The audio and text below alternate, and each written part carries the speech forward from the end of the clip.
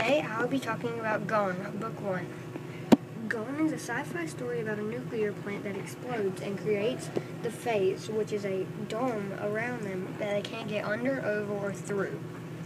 They don't know how to get out of it, and most people don't like sci-fi books because they're never reasonable. This book has some reasonable scenes and is very interesting. I like sci-fi books, especially this one, because it is reasonable and it has reasonable people and some things about it. But some of it is, but there's just enough sci-fi for it to be interesting and unique. I enjoy it just because that's what I enjoy reading, and is one of the first books that I've ever read that I couldn't put down. There's a whole series about it.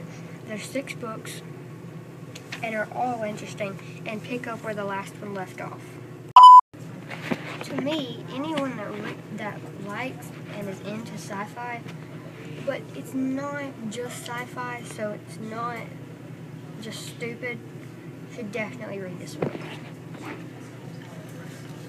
They come in contact with lots of stories and interferences that they have to overcome, but in the end, it all ends up good.